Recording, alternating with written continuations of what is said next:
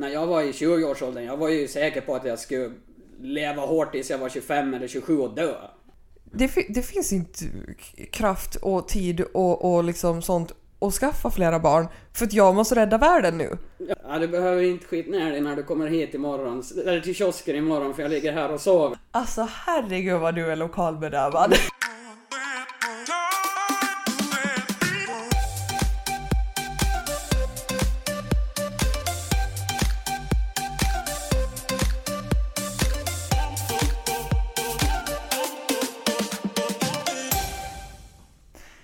Okej, ett jäkla liv är tillbaka. Och den här veckan har vi en gäst som jag tror att ni alla finner ganska intressant. Den här människan som sitter här bredvid mig är lite av en mytomspunnen legend, får man säga så. Vad är den mening du säger, eller de ord du säger mest när du står på jobb? Tack. Hej. Okay. Ska jag säga, eller... Ja, ska vi äta nu eller vill du ta med? Tror jag nog är säkert. Där kom det. Ja, äta nu eller ta med. Vad ska ni ha på? Vad önskas på? Ja. Är väl det som kommer mest. Nu tror jag att alla vet vem som sitter här också. Vill du ha stark eller svag? Ja, exakt.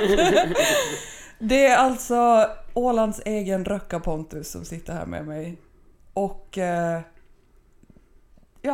vi har känt varandra i snart 20 år. Ja, jag tänkte faktiskt på det här för någon dag sedan när jag började tänka tillbaks att jag tror att Pernilla är en av de människorna som jag har umgåtts med längst. Alltså som sagt 20 år sedan snart. Ja, och alltså som vi fortfarande har kontakt och umgås. Ja. Alltså visst jag har kvar folk i mitt liv som jag har känt i 20 år och mera. Men jag har ingen kontakt med dem. Jag kanske följer någon av dem på sociala medier. Ja, men det gör man ju för att vara snäll. Ja, men exakt. Okej, vi gick i samma klass. Support, follow, typ så. Ja, men i princip. Ja. Nej, men vi har ju känt varandra aslänge och det är inte många som vet det. För typ om Rökka kommer på tal någon gång eller du eller så här, så brukar jag vara så här, men Pontus, det är en av mina äldsta bästa vänner. Och folk skulle säga, va? Och sen har det varit här en period i kanske 1 år, 1,5 som många som vet att jag känner dig har frågat mig så här, har Pontus en bror eller kusin eller någon som också jobbar i kiosken? Och det är för att du har tappat massa vikt. Ja, det har jag funnit en del. Tappa, du har jobbat bort det. Först gick jag ner en jävla massa och nu har jag ju börjat bygga muskler igen istället liksom. Först. Okej, så du går upp igen nu? Jo, nu är jag ju, alltså från när jag var som störst igen och var som minst gick jag ju ner nästan 60 kilo. När jag var som störst man ville ju inte ställa sig på vågen liksom. Nej. Men jag tror det högsta jag såg var 119 kilo. Och nu när jag var som minst var jag ner till 63. Så nästan halva kroppsvikten. Wow, oh my god, det är nästan en hel jag. Ja. Shit. Ja, och nu under vintrarna så är man ju som alla andra och går upp bulka. Jag gillar inte uttrycket bulka liksom. Men det är ett uttryck de flesta förstår liksom.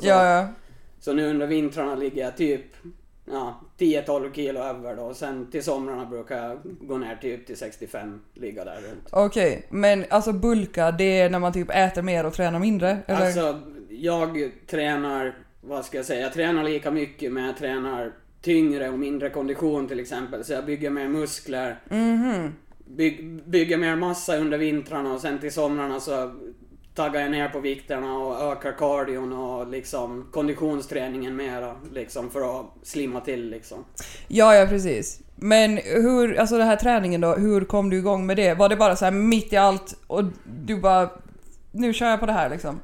Alltså jag har ju haft det i bakhuvudet hela mitt liv liksom, att det är inte hållbart att vara så här stor som jag var liksom. Och jag har ju på det sättet skämts över det år liksom. Jag har ju gått och fatshameat mig själv liksom i 10 år typ liksom, och varje natt nästan när jag gick och la mig så låg jag liksom och tänkte, imorgon sätter det igång. Imorgon när du vaknar, Pontus, då gör du 10 armhävningar bara.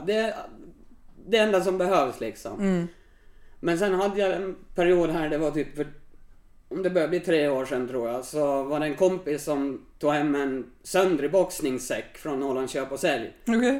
Och hon sydde ihop den med sin mormor och så fick jag den av dem då liksom. Och då var jag så här, men liksom, ja men vi testade. Jag hängde upp den i garaget liksom. Och det var ju bara en liten sån här, kanske vägde 15-20 kilo på sin höjd. Så det var ju en sån här som du typ kan ha till dina barn och slå på. Ja, liksom. okej.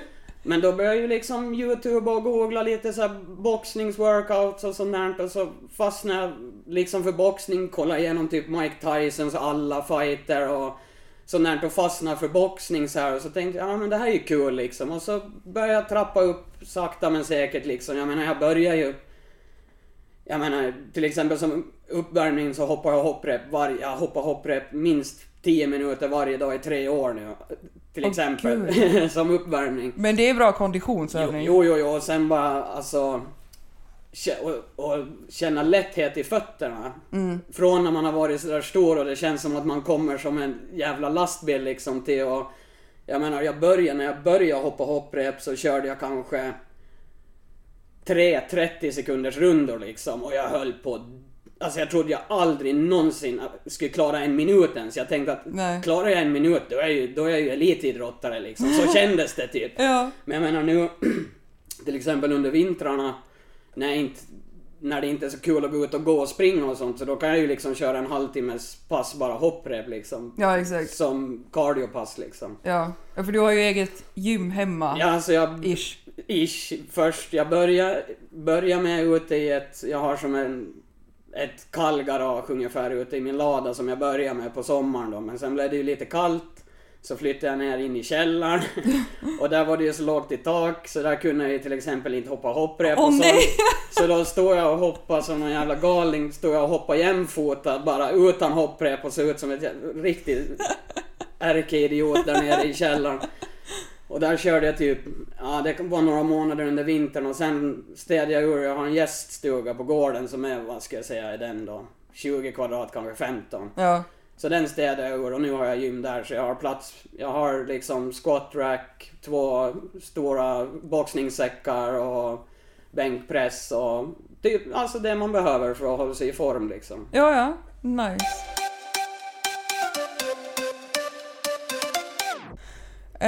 Har din pappa haft Rökka-kiosken sen du föddes? Nej, morsan har jobbat där sen jag föddes. Jobbar hon där före din pappa hade kiosken? Okej. Jo, morsan har nog... För vem hade kiosken först? Börje hade den före oss. Ja. Börje Mattsson. Ja. Och sen, jag tror det är till och med så, här i början på februari så är det 20 år sedan morsan och farsan tog över den. Wow, okej, så du var ändå... Jag var 8 år gammal när vi tog över den liksom. Ja, precis. Men den har ju varit med ändå större delen av ditt liv. Jo, som sagt, morsan jobbar ju där från när jag föddes. Så jag menar, hon har ju alltid varit där. Så det är hon som är the big king bakom det här? Jo. Okej, jag har alltid tänkt att det är din pappa som är liksom ärkeröka. Nej, jag skulle nog säga liksom... Farsan har väl fått ansikte utåt liksom. För av någon anledning, de flesta förknippar kiosken med farsan liksom. Men jag menar, morsan har jobbat där längre och jag menar, det är ju också hon som på det sättet är backbone i hela företaget. Och jag menar, hon håller ju på med mycket bakom kulisserna och ser till allt kontorsarbete och jag menar, hon står ju i kiosken liksom. Ja, men precis. Men farsan är ju lite mer av en karaktär kanske.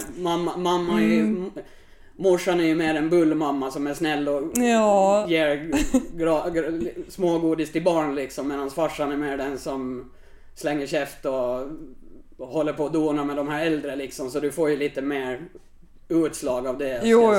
Men och där ser man ju, alltså du går ju helt klart i hans fotspår.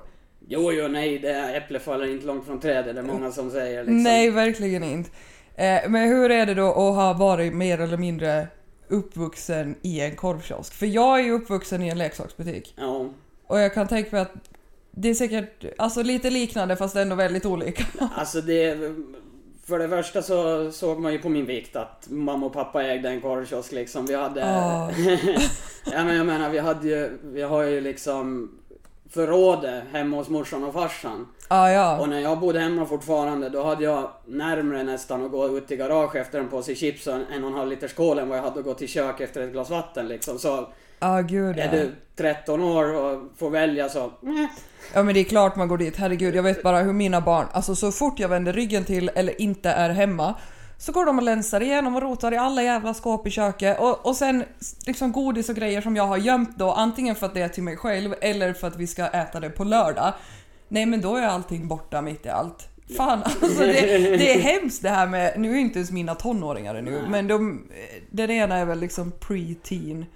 Och det är hon som går och snor allting. Ja, men det är alltså... Sen är jag också... Jag menar...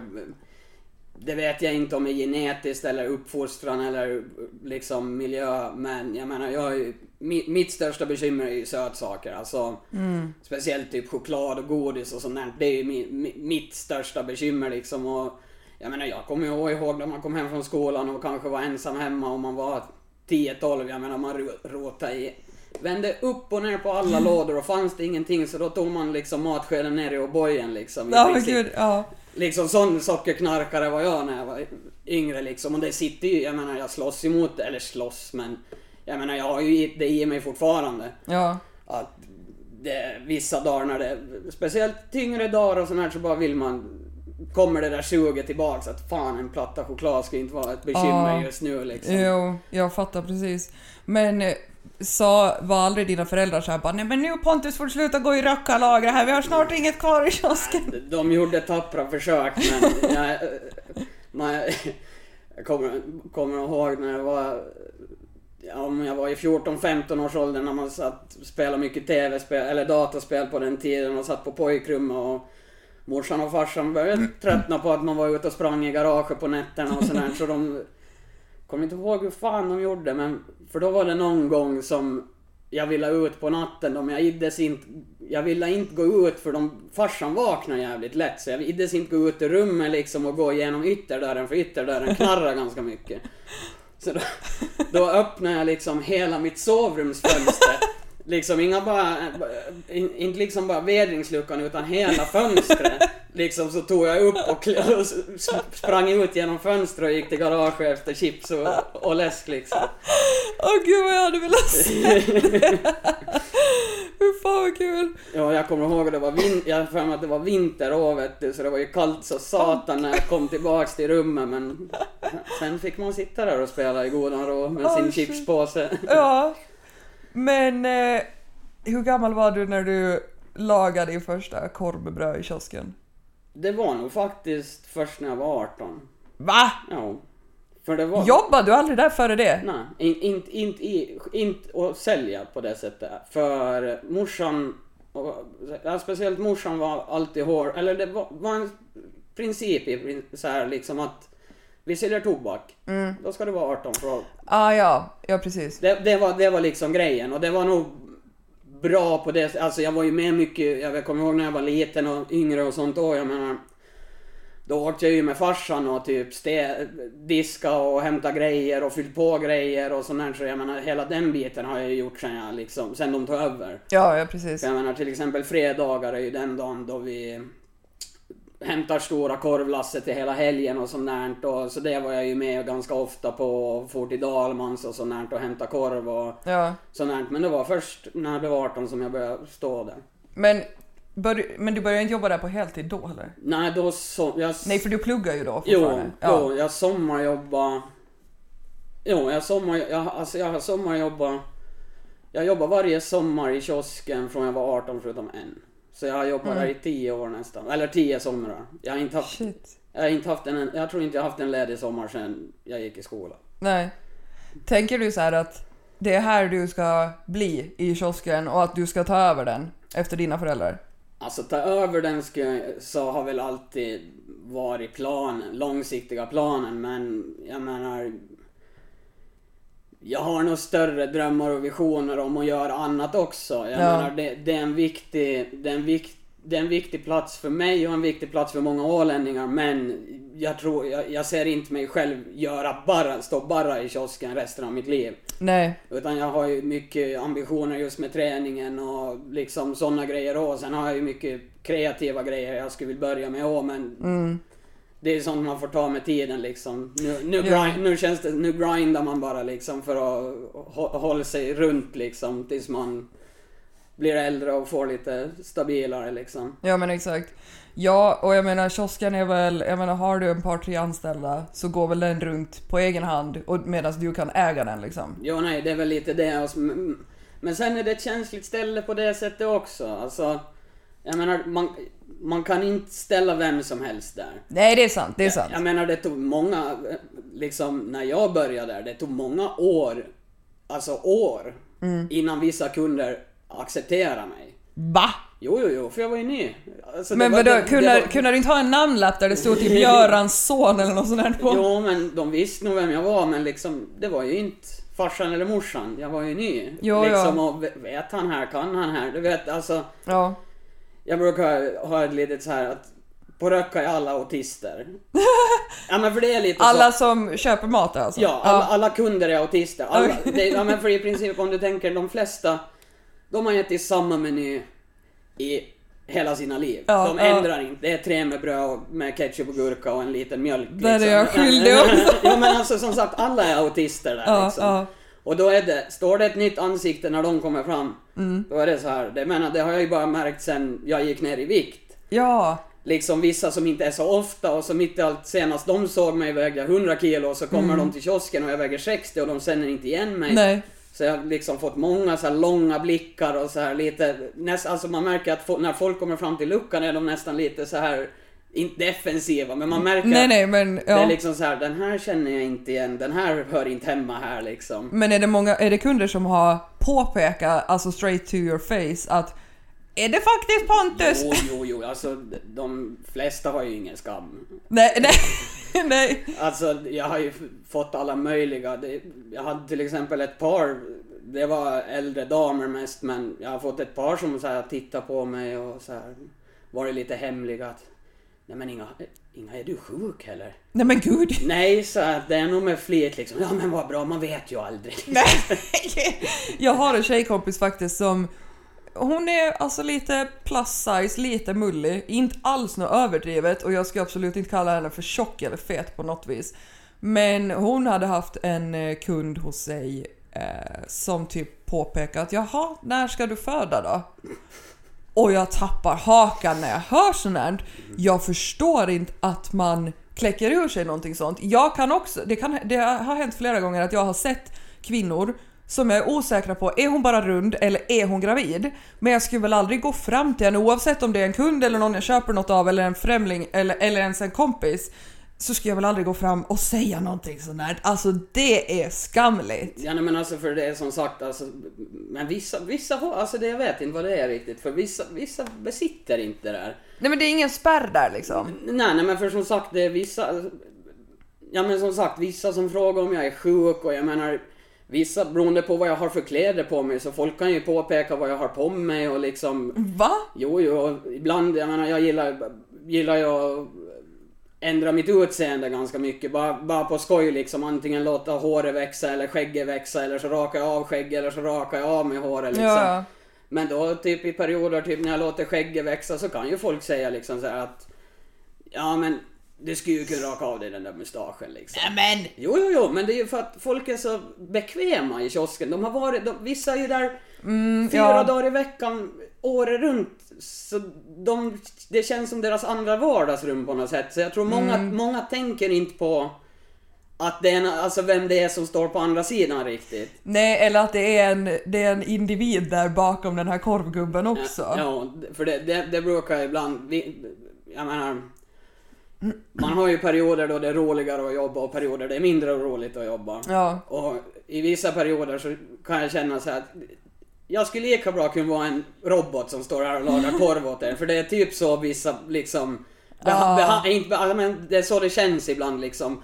Folk pratar i telefon när de beställer och folk sitter och tittar ner i sina, de säger inte ens hej när de kommer fram till luckan och sånt där. Nej, precis. Men det är ju för att folk, som sagt, det är för att folk är så vana med det. Jag menar, de har varit där i hela sina liv så de tänker inte på liksom som när de går och sätter sig på en fin restaurang och det kommer någon och serverar liksom. De tänker inte på att det är egentligen samma sorts servicepersonal vi är som de är liksom. Absolut. Det där vet jag att pappa var alltid jättenoga med. Alltså just med alla liksom vi som var anställda i Lekplaneten-butikerna, eller om han skulle ha dit någon ny som skulle börja och sånt här. Alltid jättenoga med alltså kundservice, man måste kunna vara trevlig och glad med kunderna, även om de inte vet jag, luktar illa eller säger att du är full, så du ska fan vara trevlig mot dem. Och det är jätteviktigt i alla yrken. Jo, nej, så är det, och det vet jag ju. Jag menar, vi hanterar ju alla sorters människor. Alltså, ja, verkligen. Jag menar det, vi liksom hanterar dem från liksom de lägsta i samhällshierarkin till liksom de rikaste i Finland liksom. Ja. Alla handlar på Rökka. Ja. Och det vet jag, det måste jag ändå ge lite respekt till min morsa, för hon har alltid sagt, alltså innan jag började jobba i kiosken ens liksom när jag var liten, att liksom i kiosken där behandlar vi alla lika. Det spelar ingen roll om det kommer någon som är i snorfyllan och du vet att han är alkoholist och knappt kan ta hand om sig själv. Du behandlar han lika väl som du behandlar liksom en vd från Ålandsbanken. Det spelar ingen roll. Alla, liksom i Rökkaluckan, där är alla lika värda liksom. Och det är det nog en liksom läxa som många nog skulle behöva höra. För det vet jag, det var både mamma och pappa, för de är ju, jag menar, morsan jobbade som servitör, pappa var kock före de tog över kiosken. Så jag menar, de har ju varit i servicebranschen hela livet. Så det var ju också sånt de var hårda med. Liksom när vi var små och när vi blev, liksom när de uppfostrade oss, att du säger hej när du kommer in i en butik. Du säger hej då, du säger tack. Yes, liksom, ta ögonkontakt med folk. Ja, precis. Alltså, och det behöver inte heller, alltså det handlar bara om att säga hej och hej då och tack liksom. Men bara sådana grejer så är det många som inte tänker på eller bryr sig om. Nej, och sen tror jag också att folk är så, ja men du vet, man går med airpods i öronen och man går och liksom tittar ner i skärmen med en jävla krökt nacke hela tiden. Alltså det har blivit så digitaliserat alltihopa så att folk är så inne i en annan värld och glömmer bort att vara i den riktiga världen, och det där kan jag få i nerverna på. Typ om jag är med kidsen på Maxing eller vad vi nu gör, så jag är så här, lämna telefonerna i bilen eller stopp dem i fickorna. Nu hänger vi med i den riktiga världen och vad som händer här runt omkring oss istället liksom. Ja, och det där som jag tycker har blivit, alltså de här sista åren, jag vet liksom när vi var 15-16, så då satt ju föräldrarna och sa, ta bort den där jävla telefonen. Ja. Och nu när jag typ käkar middag hos morsan och farsan, då är det jag som sitter som en gammal nucka liksom så här, kan vi börja äta nu? Måste ni ta 14 000 bilder på maten?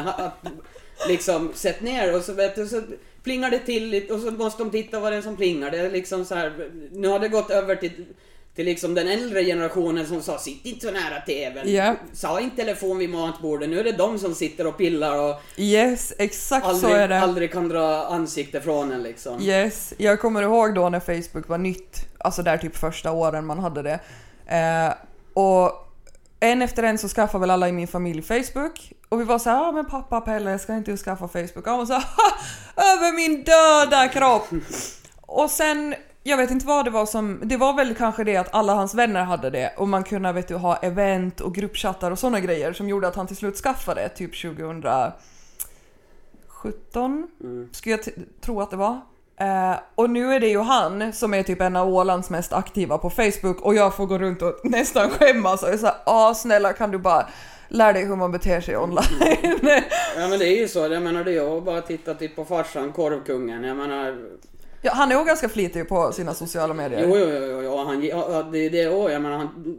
jag tror de tycker det är cool också. Alltså, ja, men de får leka av sig lite. För jag tänker, våra föräldrar är i den här åldern där de hänger inte så mycket med vänner längre. De har kanske inte den där energin att fara ut på, inte vet jag, fyrhjulingssafari eller ha pokerkvällar med grabbarna 5 gånger i året. Det blir inte så mycket sånt. Så då är det bra att de kan leka där i sin lilla telefon istället. Jo, så kan de sitta och, istället för att sitta på Matssons gubbcafé, så kan de ha en liten gruppchatt med alla skvallergobbar och sitta och prata skit på Facebook istället liksom. Exakt. Men på tal om Rökka och Åland generellt, så när jag höll på att scrolla på Instagram tidigare i veckan så kom det upp någon sån här Åland 100, att här är århundradets nominerade maträtter. Så var det typ 10 stycken tror jag. Ja, något sånt. Och då så swipade jag upp där och var in och röstade. Och min röst föll givetvis på Rökka. Ålandspannkakan, den är också sådär, alltså den skulle jag ha valt om min Rökka hade funnits med. Men sen var det ju typ så här strömmingsgratäng och stekt strömming med potatismos. Jag är såhär, ja okej, visst, men det är nog ingen maträtt som är så i själen på den här ön som Rökka är. Nej, alltså... Jag tycker inte. Det är ju så, alltså det är det här som är, alltså jag kan tycka är lite svårt, för det känns ju som att man sitter och slår sig på bröstet liksom. Men det måste man få göra ibland, lite. Jo, men det känns så som för mig, jag menar, det känns som en konstig grej för mig att slå sig på bröstet av att man har, ens föräldrar äger en cool korvkiosk liksom.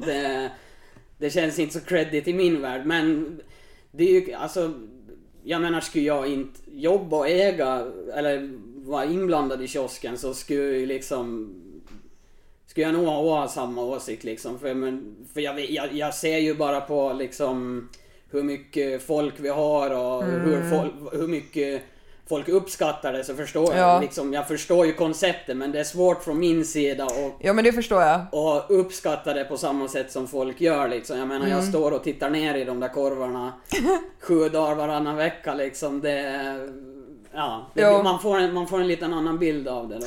Jo, såklart. Men tycker du själv att ni är värda och utses till århundradets mest åländska maträtt? Ja, det kan jag nog tycka. Den kiosken har ändå funnits i 60 år snart, så jag menar 60 av de 100 åren så har folk ätit rökkakorv med bröd. Jösses. Ja. Du har alltid varit en av de mest allmänbildade människorna jag känner. Ja, det är snällt sagt av det. Ja, men jag vet att det har varit så här många tillfällen typ när man har haft någon fundering eller behöver svar på någon stora frågor, så är det oftast till dig jag vänder mig. Ja, det... Inte kanske nu så mycket längre, för nu är man en Google-missbrukare. Men förut, alltså, eller jag vet inte, du har alltid varit väldigt allmänbildad. Alltså jag har alltid varit, vad ska jag säga, jag har ju aldrig varit booksmart. Jag menar, jag har dyslexi och jag har inte läst en fysisk bok pärm till pärm i hela mitt liv, till exempel. Va? Aldrig. Oj, men du läser mycket på nätet. Ja, och sen, det var först när jag blev 18 och ljudböcker började komma. Sen liksom, jag menar, ljudböcker och podcasts lyssnar jag på när jag är ledig 16 timmar i dygnet, liksom allt. Ja, precis. Där är vi väldigt olika, för att jag läser mycket hellre, alltså i en fysisk bok än på nätet, för att det blir bara tröttare i ögonen av och sådär. Men jag har också jättesvårt att typ lyssna på poddar. Det är så bakvänt att man har en egen podd men inte tycker om att lyssna på andras poddar. Men grejen är så här att det är så mycket på gång i mitt huvud. Så om jag ska typ ut och promenera och bara, men nu ska jag lyssna på en podd. Så antingen blir jag så inne i det och glömmer bort typ vart jag är på väg. Slutar det med att jag går runt i cirklar och är helt liksom, ja. Eller så är det så att de pratar om någonting i podden och så lyssnar jag på det. Och det de pratar om får mig att tänka på någonting. Och så får mina tankar iväg och sen 20 minuter senare är jag tillbaka och bara, oj vänta, vad pratar de om nu? Och så måste jag spola tillbaka och hålla på. Så det blir inte så kul med en sån ADHD-hjärna. Ja, alltså så kan det nog vara lite för mig också. Men alltså, jag tycker, men sen är det ju också, jag bor ju ensam eller själv. Och är för det mesta ute hos mig och håller på för mig själv. Så då liksom ska jag städa, diska, dammsuga, så då kan jag lika bra lyssna på någonting. Visst, jag kommer ju kanske inte ihåg ordagrant allt jag har lyssnat på liksom, och man zonar ut ibland och ibland zonar man in liksom, men det mesta på det sättet, alltså jag är ju auditiv på det sättet att jag lär mig genom att lyssna, jag lär mig inte genom att läsa på grund, det hjälper ju inte att ha dyslexi liksom och inte klara av att läsa på det sättet. Nej. Men, och sen jag har ju alltid varit intresserad av allt. Det är ju ett av, som jag ser det nästan som en liten curse för jag tycker det är kul med bilar, jag tycker det är kul med träning, jag tycker det är kul med vetenskap, jag tycker det är kul med film och serier, jag tycker alltså det är så brett. Ja, och det känns som att vissa är liksom, de är en bilkille som gillar rock, punkt. Liksom, det är de. Ja. Men det känns som att jag har liksom 1000 saker jag gärna skulle liksom fördjupa mig i eller liksom, vad ska jag säga, anknyta mig till. Men det är så svårt att veta vilka av de här 1000 grejerna man ska anknyta sig till liksom, när man har 100 000 idéer på både filmer, böcker, podcasts liksom. Och om man vill kanske göra någonting med träningen, om man vill, jag har bilar jag vill skruva på, jag har bilar jag vill köra, och jag har 100 000 saker man vill göra och hålla på med liksom. Och då blir det jag menar, man samlar information om allting då. För jag menar, man är intresserad av 1000 grejer. Och då vill man ju lära sig om alla 1000 grejer liksom. Ja, så det där känner jag igen mig i duktigt mycket. För jag har i många år varit så här: ska jag gå mera in för det här med skådespeleri? Eller ska det vara DJ-ande? Eller ska jag bara satsa på att ha en massa gulliga djur hemma? Eller ska jag satsa på att köpa ett hus och skaffa en massa barn? Alltså, du vet, det är så många saker man vill. Så det slutar oftast med, för mig i alla fall, att jag sitter där och bara, jag läser en bok istället. Ja men för det blir, alltså vi är ju också på något sätt uppvuxna under den här tiden när internet börjar komma, och vi är i den generationen som är, kanske inte här men överlag i resten av Storeuropa och USA i alla fall, att du kan bli vad du vill. Liksom dream big. Lite den generationen känns det som. Men på samma gång när det är just det här dream big, jag menar, som sagt, jag har regissördrömmar och liksom författardrömmar, men då blir det liksom så här, vilken enda ska börja i, och så blir det bara pladask, och så sitter man och gör samma grejer eller samma grejer hemma liksom, för att man vet inte vad man ska börja med. Nej, exakt. Nej, och det där kan vara jävligt svårt. Alltså just att komma igång, det är väl oftast det som är svårast. Och sen, jag menar, om du googlar hur kommer jag igång med det här eller det här, så får du upp liksom 200 svar. Och vilken av de här metoderna ska du lyssna på liksom? Vilken passar dig bäst? Och det är mycket med det här jordiska. Nej, men ju äldre man blir, desto mer stämmer det liksom. Det är så här, man vet inte vart man ska vända sig och vrida sig, så man börjar nästan fundera på om det skulle vara lättare att leva på den tiden. Var pappa skomakare, då blev jag skomakare liksom. Ja, fast du lever ju lite efter det. Ja, på det sättet, alltså rent, vad ska vi säga, vardagligt och ekonomiskt, så ja. Men jag menar, om vi ser till vad jag kanske skulle vilja hålla på med, om jag skulle ha liksom möjligheterna, så skulle jag ju kanske inte stå där jag står alla gånger. Nej, precis. Nej, men där tror jag det är viktigt också att ha ett bra nätverk runt omkring sig och ha folk som pushar på dig, verkligen. Inte folk som knuffar ut dig för ett stup kanske, men ändå någon som man för det första kan bolla saker med, vilket jag tycker du och jag alltid har kunnat liksom. Men jo, på tal om att vara allmänbildad, så har jag min mammas alltså jag har ingen aning om vem, men någon kompis, eller kanske var någon kompis för länge sedan, var typ på krogen, alltså någonstans här på Åland, och träffa en kille, och hon vart väl lite så förtjust i honom. Hon skulle säga åt honom att hon tyckte att han var allmänbildad, men det var något som inte kopplade i synapserna, så hon sa till honom, alltså herregud vad du är lokalbedövad. Och det är typ bland det bästa, för att alltid när man hör eller läser ordet allmänbildad, så då tänker jag alltid på det, lokalbedövad. Och ibland så har jag själv trasslat ihop de orden i huvudet. Det har blivit liksom allmänbedövad och allt möjligt av det. Så det tycker jag är jättekul. Ja, men för det där vet jag att jag kan ha problem med vissa vänner så här, som, ja men kanske någon säger ett ord fel.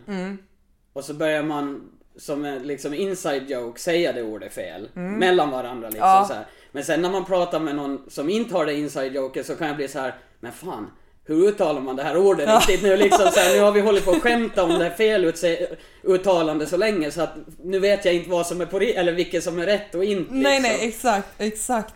Men på tal om hur man uttalar sig och sådär, jag tycker att hur man liksom skriver, nu handlar det inte så mycket om att tala, men mer om att skriva. Alltså hur du skriver och för dig i skrift säger mycket om dig som person. Sen förstår jag att man kan ha dyslexi och det kan vara svårt på den biten, men det finns ju alltså långt många fler som bara skriver slarvigt av alltså oork. Alltså, nej, så. Och det tycker jag är så slarvigt, och jag tycker det är sjukt oattraktivt med folk som inte förmår sig att skriva ordentligt. Som folk, det där vet jag ju, det där har jag haft lite, alltså ändå haft mycket, alltså lite, ja men man har ju tänkt mycket på det när man har dyslexi liksom så här att... Men det är ingenting jag någonsin har märkt på dig att du har. Det är det att många som typ som jag börjar skriva med och sånt där, som sen när det kommer fram att jag har dyslexi så säger nästan alla som det att det ska jag inte kunna tänka mig. Nej. Men det är, jag tackar gudarna och Odin och alla gudar som finns för rättstavningsprogram i telefonerna. Ja, precis. För jag har ett annat, jag har ju iPhone, men jag har ju ett annat tangentbord som är ännu bättre liksom, och just stavning och meningsihopsättning och sånt där. Och sen också, jag googlar ord konstant. Ja. Liksom så här, fan jag är inte säker på hur jag stavar det här, så då stannar jag hellre. Just om jag typ sitter och chattar med någon. Då stannar jag hellre, googlar, ser till att ordet är rätt stavat innan jag skickar. Jag menar, jag skulle aldrig skicka något som jag säger, om jag tänker så här, fan stavar man det där sådär. Ja. Jag skulle aldrig skicka det, bara alltså, och hoppas. Nej. Jag dubbelkollar alltid. Ja. Så mina mesta googlingar så är enstaka ord bara. Ja, men det är bra. Alltså, herregud, jag googlar också ord ibland. Särskilt ord på engelska, alltså just stavning och sånt där. Men sen också, om man ser typ hur folk håller på att debattera, om man ens kan kalla det så, på typ Facebook. Alla dessa boomers och alla dessa punkter. Ja. Vad är grejen med de här bitchiga punkt efter varje jävla mening? Alltså jag tycker det är otroligt enerverande. Ja, men och det är något, de där punkterna är något jag inte förstår, för det har jag märkt när man pratar med just äldre människor, att de använder inte punkt på det sättet vi gör. Nej. Vi gör ju det om vi är irriterade eller det är någonting jobbigt eller man är sur så här, men OK. Ja, exakt. Men jag menar, vissa kan skriva så här, ja men vad kul det var att se dig. Punkt. Det är så här, är du passivt aggressiv nu eller vad försöker du säga mig liksom? Ja, jag vet inte hur äldre människor uppfattar att vad betyder det här punkt i deras värld liksom? Jag vet inte. Varför inte bara sätta ett kommatecken då eller en vanlig punkt liksom? Även om de kanske räknar det som en liten konstpaus. Det är så här, din dumma. Alltså. Ja, du tänker så. Ja, jag vet fan. Nej, alltså jag vet inte, alltså, men sen igen också, jag menar det är ju lätt att spamma lite punkter. Alltså, när man sitter och skriver, men det ser ju så otrevligt ut. Det är ju samma sak som du kände OK eller bara K. Ja. Alltså, det är ju lite samma kategori för mig. Om du skriver mycket punkter eller om du bara skriver ett OK eller ett K till mig. Liksom. Jag har haft mycket komplex över det här med att man måste sätta smileysar i alla meddelanden man skriver, för annars fattar inte folk att man är på bra humör. Men jag tror jag tonar ner lite på det. Med många människor så skriver jag fortfarande tusentals smileysar, och särskilt typ med mina kunder så är jag jättemån om att det ska vara för det mesta liksom smileysar. Kanske inte i varje meddelande, men åtminstone någonstans. För man vill inte uppfattas som bitchy just alltså inom den sektorn. Men sen finns det också ett ord som jag vet inte hur många år jag har skrivit fel det här ordet. För att autokorrekt har inte korrektat det åt mig. Det var när jag blev tillsammans med Danny för nästan 3 år sedan, som han påpekade. Han bara, det stavas faktiskt så här. Och jag var så här, nej. Och så bara, va? För det har inte blivit någon så här röd krusidull under det ordet när jag skriver det. Det har inte kommit att det är autokorrektat till hur det egentligen ska vara. Så jag har ingen aning om hur länge jag har stavat fel ordet faktiskt. För jag stavade faktiskt, alltså utan ST, inte det där K däremellan. Och sen när jag började skriva det med K så var jag så här, nej men jag vill bara sjunka igenom jorden. Men det där tror jag är, för det tycker jag, speciellt alltså folk från Sverige så uttalar inga K i faktiskt. Nej. Det gör vi med det här, ska jag säga, faktiskt. Mer finlandssvenskt, eller mer åländskt ska jag säga. För faktiskt känns mer rikssvenskt. Ja, men det gör det faktiskt. Så det kan vara sorry. Därifrån det kommer. Ja, men det måste vara. Vi fyller ju snart, vi är födda samma år. Och vi fyller snart 29. Alltså, ibland blir jag så här, okej, när jag var typ 8, 9, 10, 11, 12, 13, 14. Och man funderar så här, eller hade så här visioner om att men när jag är 25 då ska jag ha ett hus och 3 barn och alltså sådana saker. Och på ett sätt är jag jävligt glad att jag inte hamnar i den visionen som jag hade när jag var liten ändå. För att det känns som att det var väldigt tråkigt och instängt och inramat det man föreställde sig då. Men man visste väl inte om annat liksom. Men det är bara 1 år kvar till 30. Ja, jag har svårt att bestämma mig hur jag ställer mig till det alltså. Ja, jag med. För det, jag måste... Kanske när jag var 25, då kändes 30 som döden. Ja. Alltså då kändes det som att, jag menar, då är jag ju gammal. Yes. Då börjar jag ju bli faktiskt på riktigt, då ska man ju vara vuxen på något sätt. Ja. Och ha sitt liksom, det kändes som liksom när du är 30, då ska du ha alla kort rätt som du ska ha resten av livet liksom. Att efter 30 så då ska du leva ditt liv tills det är klart på något sätt, i det spåret du kör. Ja. Men ju äldre jag har blivit och just mycket när man har lyssnat på mycket podcast och sånt där, så då hör man ju liksom om folk som i 40-50 års åldern som byter helt bana och blir super liksom framgångsrika och liksom förändrar sina liv på det ena och det andra sättet. Så jag måste säga, ju äldre jag blir desto mindre ångest har jag för att bli äldre. För det känns som att nu ju äldre jag blir desto mer möjligheter har jag. Och samma sak nu efter all min viktnedgång och sånt, så känns det på något sätt då liksom nästan allt är möjligt på något sätt. Ja. För när jag var 22-23, om jag ska sagt till mig själv då att om 6 år så kommer du väga hälften av vad du gör nu och faktiskt kanske ha en kropp du inte skäms över liksom, då ska jag aldrig ha trott på det. Jag menar, när jag var i 20-årsåldern, jag var ju säker på att jag skulle leva hårt tills jag var 25 eller 27 och dö. Alltså, nej men gud. Jag hade ju nog... På grund av fetma då eller? Ja, och sen levde jag festade ju mycket och liksom det var ju varje helg och hårt, alltså mycket. Ja. Och det hjälpte ju inte heller vikten precis. Nej, och festa mycket liksom. Och jag menar, jag hade nog länge tänkt liksom, 27-klubben, det räcker för mig liksom. Och... det räcker för mig? Nej, fy vad hemskt. Lite den inställningen hade jag fram tills jag blev 25-26 nu liksom så här. Och just börja ta hand om mig själv mer, då börjar jag ju inse liksom så här, okej, vi har ju faktiskt kanske några år att plocka ut. Ja, men liksom. Gud, ja. Men jag hade typ en liten 30-årskris när jag var, tror när jag blev 26 eller 27. Och då var jag så här, fuck, nu är jag på fel sida om 25 liksom. Att nu går det ut för och snart kommer allt att börja hänga och inget kommer vara kul och allt kommer vara torrt. Men det är också med vart världen är på väg. För om du kollar till exempel på typ någon tv-serie från 90-talet och de som ska vara liksom typ 50-60-åringar där, de går med käpp och de är gråa och krokiga och så.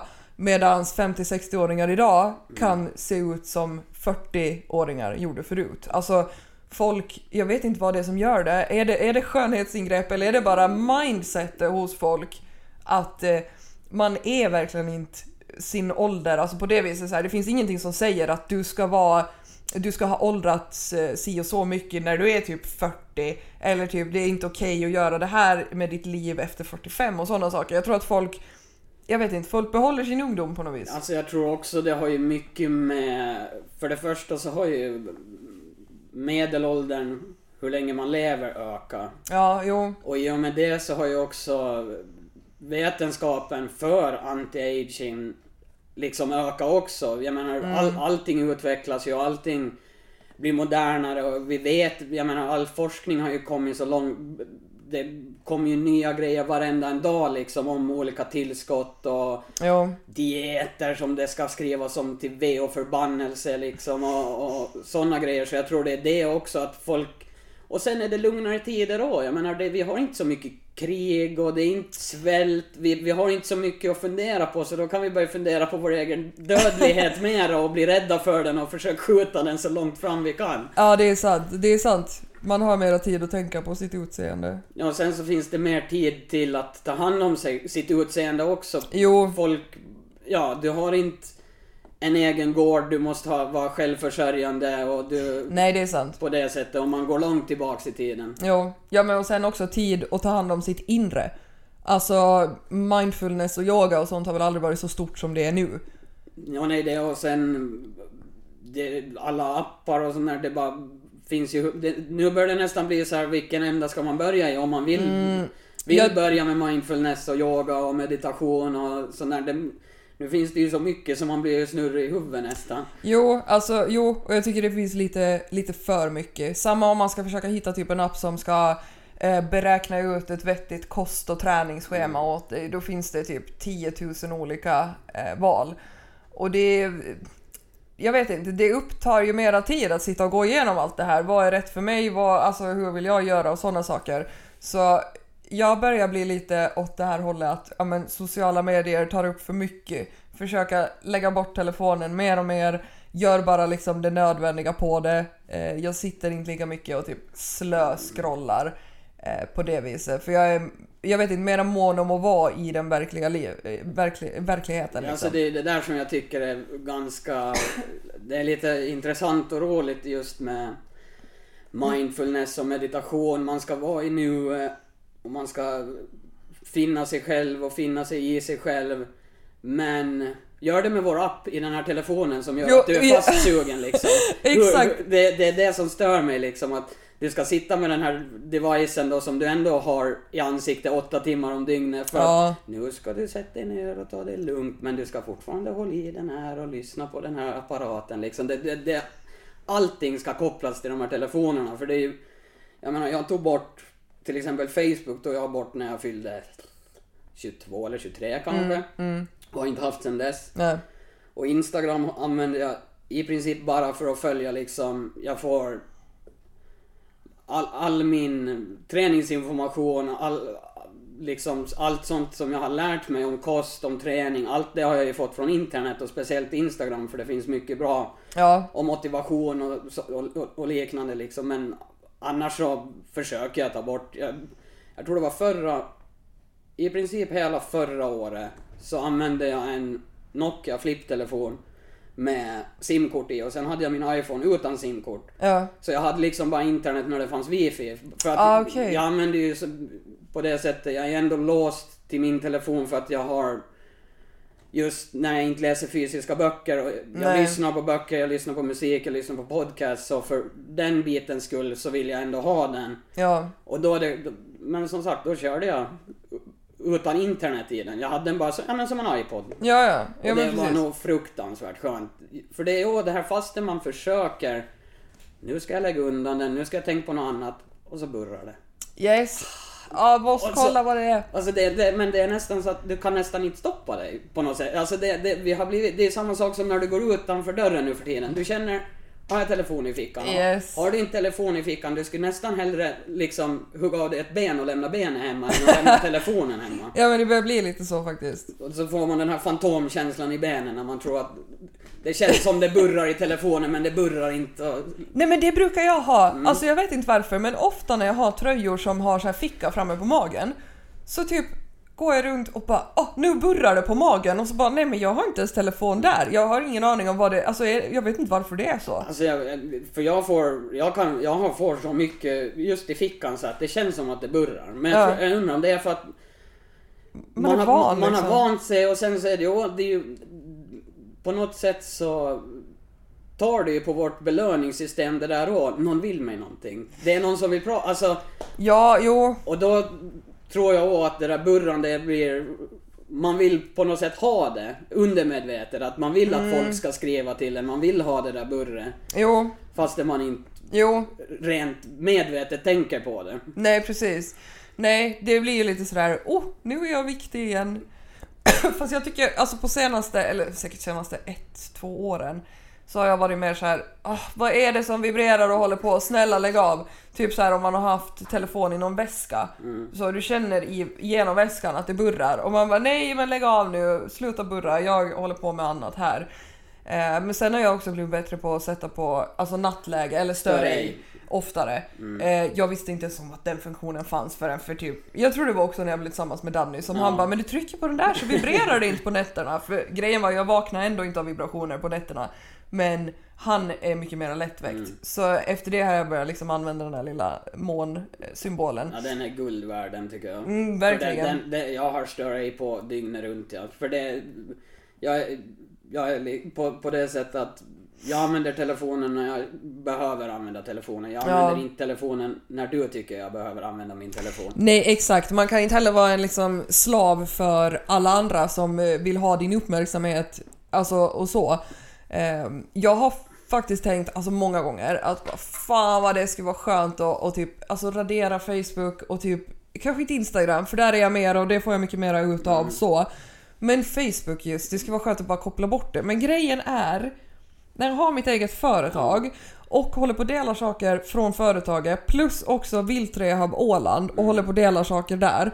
Det känns som att det är för viktigt. Alltså det här låter ju helt hemskt, man är ju beroende. Men det är 2 för viktiga delar för att jag ska kunna bara plocka bort det så. För då vet jag inte så här, tänk om de försöker få tag på mig. För att viltrehab Åland, majoriteten som hör av sig om sjuka djur gör det via Facebook. Ja, men det är alltså, men det är också, man kan inte heller blunda för utvecklingen, men på det sättet så tycker jag man kan, så just om man har ett företag så kanske ha en gammal iPhone som du har ditt företags grejer på. Istället för att ha det på din privata lur och kopplat till ditt privata Facebook-konto, så ha en gammal iPhone 5 eller något man har i någon gammal låda och ha den. För jag menar då om vi tar till exempel som Pearsonet då, så jag menar där behöver du inte vara kontaktbar dygnet runt.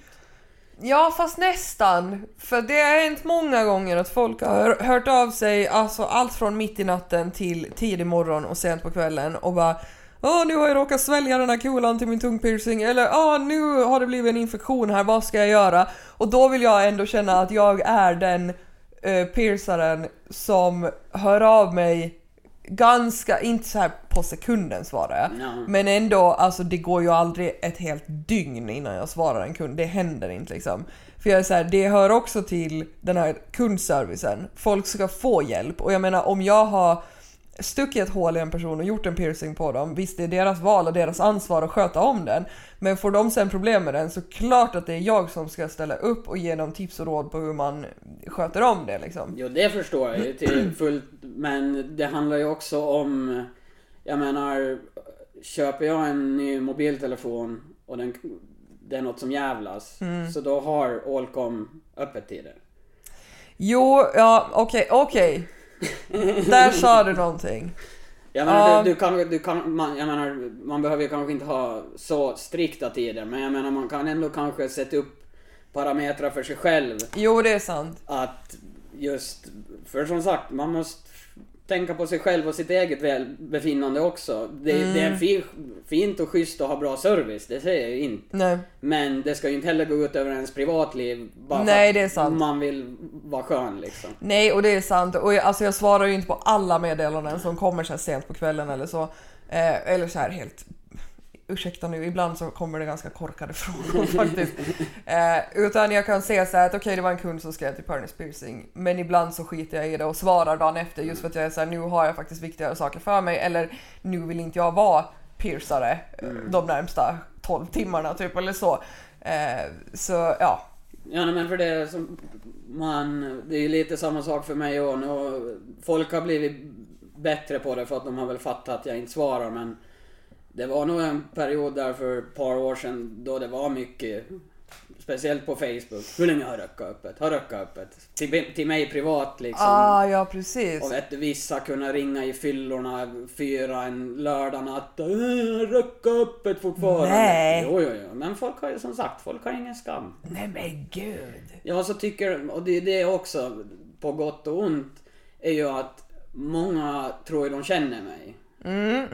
För att, ja men som sagt, jag försöker vara trevlig liksom. Men du är ju en åländsk profil. Ja, och vet du, jag står och pratar och lyssnar på allas problem och försöker ge så goda råd jag kan liksom. Och på grund av det så är det ju vissa som inte förstår just den här sociala barriären, att jag är faktiskt på jobb. Jo, exakt. Jag får betalt för att vara trevlig mot dig. Yes. Det har jag inte när jag är privat. Nej. Men är det typ så här, okej, nu går inte upp på krogen jätteofta, men det fanns väl en period när du kanske gjorde det? Ja. Var det mycket då att folk kommer och bara ej Lill-Rökka, bjud på korv då? Jo, nej, det är ju lite... vad ska jag säga, en orsak till varför jag inte är ute så mycket. För jag tycker... Du är lite introvert på det viset. Privat så är jag väldigt introvert, ska jag säga. Jag menar, jag bor där ute i skogen och jag är där ute i skogen när jag är ledig liksom. Ja. Men, men för det blir ju mycket liksom, ja men fan, det är ju Rökka-Pontus. Ja, det är ju kul att bli igenkänd och så här, men vet du, ibland kanske man bara skulle vilja vara. Ja, exakt. Och jag har ju fått mycket gratis groggar på grund av det. Det ska jag inte sticka under stål med, men som sagt, ibland kan det bli lite mycket och så här, ja men var har du korvarna då? Ja men hur många gånger tror du inte jag har hört det på krogen liksom? Men det där är som, när jag var på krog mycket förut, så då var det varannan människa man stötte på så var så här: var har du barnen då? Titta runt mig och bara, ja, inte förbanna är de med mig här på krogen i alla fall. Ja, vad tror folk liksom? De sitter ju faktiskt inte fast i dig längre. De gjorde ju det en nej, stund. Men... Gud. Ja, nej herregud. Men på tal om barn. Ja. Vad vill Rökka-Pontus ha barn? Jag har aldrig velat haft barn. Nej. Aldrig känt något behov. För jag är lite av en, vad ska jag kalla det, cyniker och har ganska dyster syn på framtiden. Du är så här, världen kommer ändå gå under, så varför ska jag sätta barn till den? Nej, inte gå under, men som nu när man har sett just hur teknologin tar över mer och mer, hur det är metaverse och VR-brillor och du ska leva i ditt metaverse. Jag menar, jag tycker det är läskigt. Jag tycker det är fruktansvärt obehagligt. Och på grund av sådana orsaker kan jag vara så här att vilja utsätta, alltså det är kanske en konstig ställning att ta, men nej, det tycker jag absolut inte. Rent både liksom för planetens skull och för barnets skull, att är det en klok idé? Ja. För jag har länge halvskojat om att jag i så fall skulle jag singeladoptera ett barn. Gud, det ska jag så kunna tänka mig att du skulle kunna göra verkligen. Det är ändå så här, alltså då återvinner du ändå, det är ju mera miljövänligt på det viset. Ja, och då kanske man faktiskt kan ge ett barn som ska ha haft en riktigt grisig uppväxt, kanske en dräglig uppväxt istället för att sett ännu en människa på planeten, så kan jag ta en som redan finns. Eller hur, exakt. Ja, alltså jag har haft så här i flera år, så har jag känt om jag ska ha ett barn till ska jag ha. Och sen, jag vet inte, jag har vänt här senaste typ halvår, och nu är jag så här, det finns inte kraft och tid och liksom sånt att skaffa flera barn, för att jag måste rädda världen nu. Ja. Jag har ett jätte så här rädda världen komplex. Ja. Och alla som känner mig vet att jag är så här sjuk astrologinörd. Och på jättemånga sidor och memes om just Aquarius, alltså vattumannen som är mitt tecken, så handlar det om just alltså rädda världen-komplexet. Så det är tydligen något som det är i min ryggrad bara. Så jag har inte tid att skaffa flera barn, jag ska rädda världen. Hur ska du rädda världen? Det vet jag inte. Jag tänkte om du har ett område du tänker börja i. Jag tänker att... Du räddar ju redan världen med viltrehabiliteringen. Ja, okej, så på ett sätt har jag redan börjat en enda. Men jag tänker också bara good thoughts. Jo. Alltså bara raising the vibe, sprida energi runt mig. Alltså hur hippie-flummigt det än låter. Nej. Sånt har ändå en liten impact på saker runt omkring. Det är något som jag alltid har uppskattat med dig, om vi ska bli lite djupare. Det är att liksom varje gång vi har umgåtts så känns det alltid som liksom att nu har jag fått batterierna laddade. Ja. Nej, men för det, som sagt, jag är ju ganska introvert och tycker ju helst om att sitta hemma liksom så här, och är, som många förklarade, när en introvert är bland människor så drainas batteriet. Ja. Och när man är hemma själv så laddas det. Medan extroverters batteri laddas när de är bland människor och dras ut när de är ensamma. Ja. Men till exempel, du är en sån person som mitt batteri drainas inte när jag umgås med dig, utan det laddas oftast på. För att vi har ofta ganska bra energi. Vi pratar ofta om ganska liksom kanske idéer och visioner som jag får, så man får lite inspiration liksom när man kommer därifrån. Ja, men det brukar jag också känna. Alltså särskilt alla bakishäng, eller när jag har varit bakis så kommer jag häng till kiosken med dig. Ja. Jag tycker att det är så jävla gemytligt att sitta där och bli matad med korv och bara babbla tills käkarna värker. Det är jättemysigt. Ja. På tal om kiosken igen nu. Ja. Sov inte du där en gång? En gång jag var på den tiden då jag festade mycket fortfarande och jag bodde hemma hos morsan och farsan nu, så jag var väl kanske 18-19 där någonting. Och de bor ju typ, vad är det, 2 kilometer? Ja, de bor i Kalmarnäs och typ 3 kilometer från stan. Ja. Så det var en hård vinterkväll och jag hade varit på Stadshotellet och helt enkelt supit upp alla mina pengar. Ja. Så jag hade inte råd med taxi. Och så tänkte jag, det var ju på Rökka-Pontus tiden där då när jag gick i bara kavaj och skjorta. Ja! Fan vad bra att du sa det, för det tänkte jag på tidigare idag när jag tänkte på att vi skulle podda ikväll, att jag skulle fråga dig om den perioden. Men vi tar det sen. Ja, så då... Och mitt trademark var väl alltid när jag var full, jag lämnade allt. Jag tog aldrig jackan hem. Va? Nej. Jag sket i att gå via garderob. Jag gick hem bara. Så då började jag ju stånka då, det var säkert 15-20 minus och blåste snålt och jag hade kavaj, kostymbyxor och skjorta på mig och alltså läderskor. Gud. Så började jag trampa då längs strutfarten och så typ vid Mariebad så tänkte jag kommer att dö. Om jag ska gå hela vägen till Kalmarnäs, jag kommer att dö. Att det håller inte. Nej. Så började jag känna igenom fickorna och bara, jag har nycklarna med mig, jag kan gå och lägga mig i kiosken. Det var ju efter arkens stängning, så det var ju 4:30 säkert. Så trillade jag in då i kiosken och men det här var ju varmt och skönt. Eller slaje i alla fall. Jag menar, det är inte supervarmt i den där kiosken när den inte är igång. Nej, precis. När vi inte har alla brännare och sånt igång då. Så hittade jag hittade jag 2, vad heter det, papplock som jag la ett under mig och ett över mig som täcke. Och så skickade jag ett mess till farsan att du behöver inte skita ner dig när du kommer hit imorgon, eller till kiosken imorgon, för jag ligger här och sover liksom. Oh my god. Sen så hade han väl vaknat typ några timmar senare, så då kom morsan och farsan och hämtade mig. Typ sådär vid 6 eller någonting på morgonen. Men gud! Vilka fina föräldrar ändå. Jo. Och åka iväg den tiden på morgonen och bara vi måste upp och hämta Pontus, han ligger i kiosken. Det var glansdagar. Jag skulle ju ha tagit en påse med korvbröd och lagt mig som i en saccosäck på den. Ja, det var inte så dumt. Fast det kanske inte hade varit så ekonomiskt. Jag tror ekonomin inte var det jag tänkte på just då. Nej, okej, det är sant. Okej, men för jag skickade ju en bild på ett gammalt skolfoto till dig. Jo. För några veckor sedan. För Danny kom hem från sin mamma med skolkataloger från KHS högstadie. Alltså det var skitkul att titta i dem. För jag tror aldrig jag tittat i en KHS skolkatalog. Jag har bara tittat i Strandnäs och Övernäs. Ja. Och där så hittade jag dig på en bild när du gick i... Jag tror det där var 9. Ja. 8 eller 9. Ja. Och du sa att du såg ut som en butchflata. Ja, en överviktig butchflata. Så var det. Och fan vad vi skrattade åt det där, jag och Danny. Alltså. Ja, men jag såg ut som en butchflata. Men det var ingenting någon tänkte på då. Nu när du säger det och jag tittar på den bilden så var jag så här, alltså det stämmer nog lite.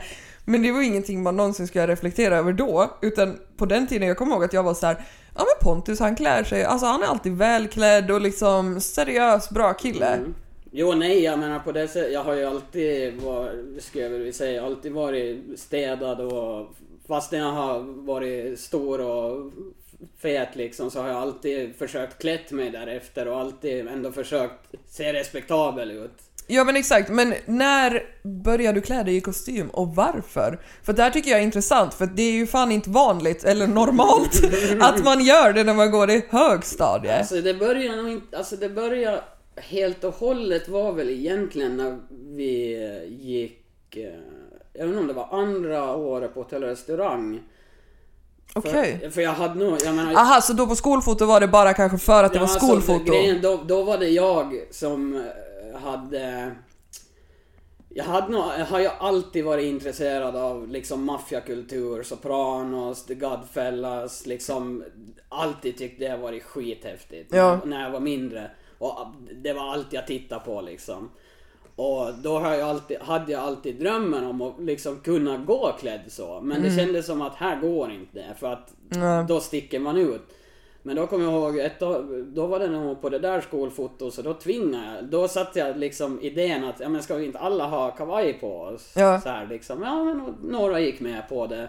Men sen var det när vi gick andra året på en restaurang som jag implementerade fredagar. Att varje fredag så klev vi upp oss. Okej, ja, för då hade ni inga kökstimmar. Nej. Så då var det liksom normal klädsel. Ja, och då började jag liksom så här sura up Friday. Att varje fredag började vi klä upp oss. Ja. Och då många hängde på och körde så liksom. Och sen då blev det ju lite mer normaliserat.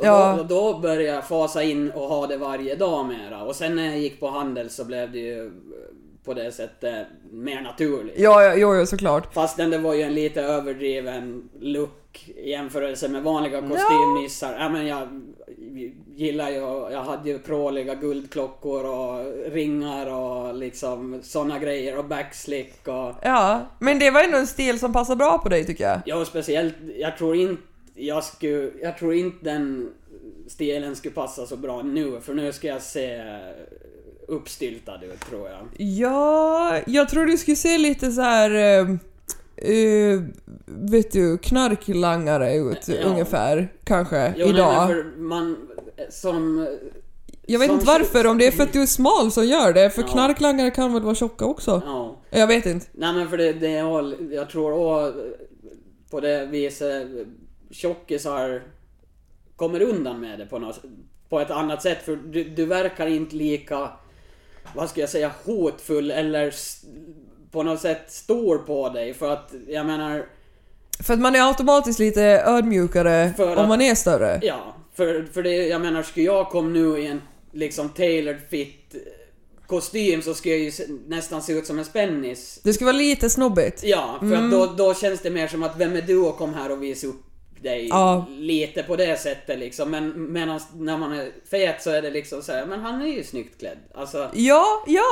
Och sen blev det ju en gimmick alltså många, jag vet, det var ju i vissa kretsar kallade de ju mig Rökka-Pontus, så jag menar, är det sant? Jo, jag vet, jag träffade, det var ett par år efter jag slutade med hela den där grejen, så var det när en kille till kiosken som bara kände inte riktigt igen mig, han bara, men alltså är det du som är Rökka-Pontus? Nej men gud! Och jag bara, Rökka-Pontus? Jag bara, alltså... Visste du om då att du kallades så? Nej. Det var så du fick reda på det? Jo.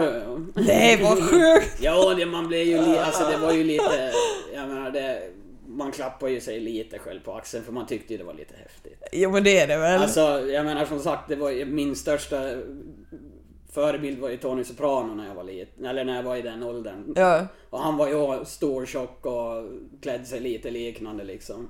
Vad är det från den tv-serien Sopranos? Det är Sopranos, ja. Okay. Huvudpersonen. Okej, jag måste börja se på den. Ja, för om du ser på den så tänk på det, så tror jag nog du kommer se likheterna. Okej, ja, jag ska göra det.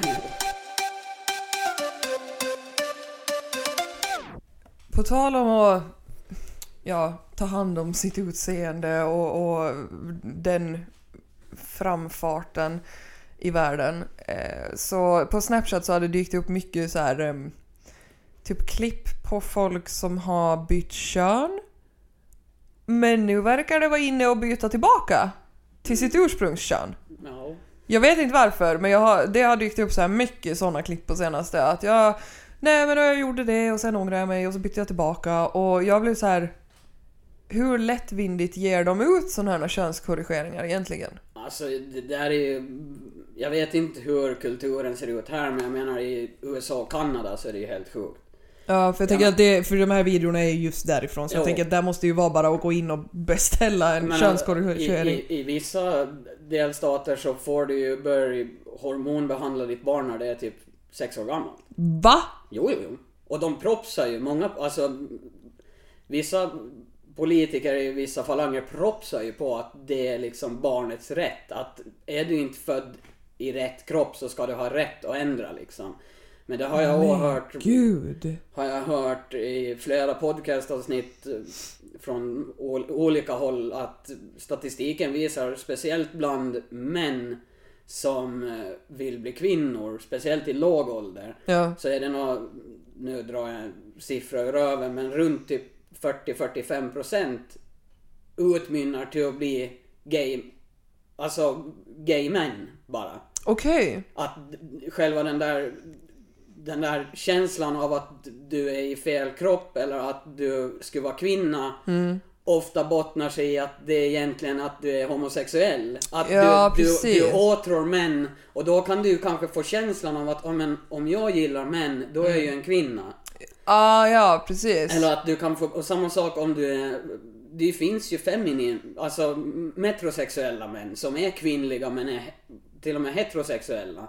Och där tror jag om du är en... Vänta, vad sa du? Metrosexuella? Jag tror det heter metrosexuell. Alltså, och vad är det? Då är du i princip gay men du är hetero. Alltså det är mer ett beteende, alltså utåtriktad. Ja, men, om vi ska vara liksom, vad ska vi säga då? Att... Men fördomen av en utåtriktad gay man, du vet, flamboyant och stor och klär sig kanske lite androgynt och så. Och det är du en heterosexuell man som beter dig så är du metrosexuell. Aha, okej. Jag har aldrig träffat en sån man. Ja, nej, du kanske inte har gjort det. Det är inte jättevanligt tror jag, inte här kanske, men... Nej, knappast. Men till exempel, jag undrar inte om Ola Salo från The Ark. För han var väl aldrig full gay tror jag, utan han kallar sig själv för metrosexuell man, har jag för mig. Okej. Till exempel. Jo, men vänta, nu kommer jag på en person. Eller det här är inte en person utan det är en karaktär som personen spelar. Har du sett Umbrella Academy? Jo. Han som spelas av heter han Rossi? Nej. Det är hans Instagram-namn, han heter något annat, helt annat egentligen. Han som har svart krulligt hår, väldigt så här mörka, intensiva ögon. Jo. Han är lite så här feminin i sättet ändå, men han är inte. Han som blir typ kultledare eller har du inte sett alla säsonger? Jo, alla två. Det finns bara två.